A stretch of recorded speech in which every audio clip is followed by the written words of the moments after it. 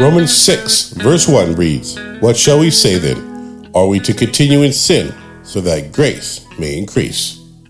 Does the gospel, the good news, mean anything to us? Has our faith taken root? Or do we treat it like a good luck charm that we rub from time to time?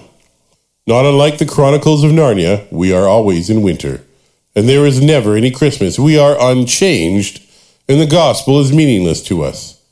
Is there any point in trying to live a better life? Or do we keep sinning to bastardize the idea of grace in our life? Paul introduces grace in Romans 5, but here he expands on his thought. We must be dead to sin, not allowing our bodies to become instruments of evil. Grace is not a license to sin. Grace is transformative, so that we are no longer slaves to sin. If this isn't true, then our faith is hollow.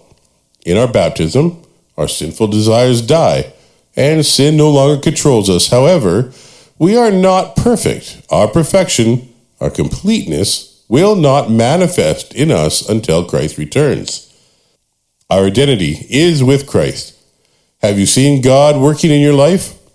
Certainly Paul had seen a miraculous change in his own life, and this idea of transformation is a steady theme throughout all his writings.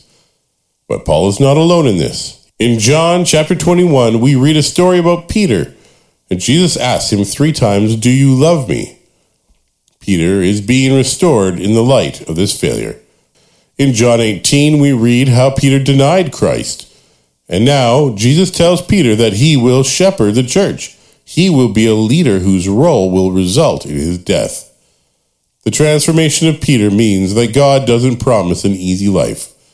He only affirms salvation. To be forgiven and saved does not mean that we sit back wallowing in an eternal winter.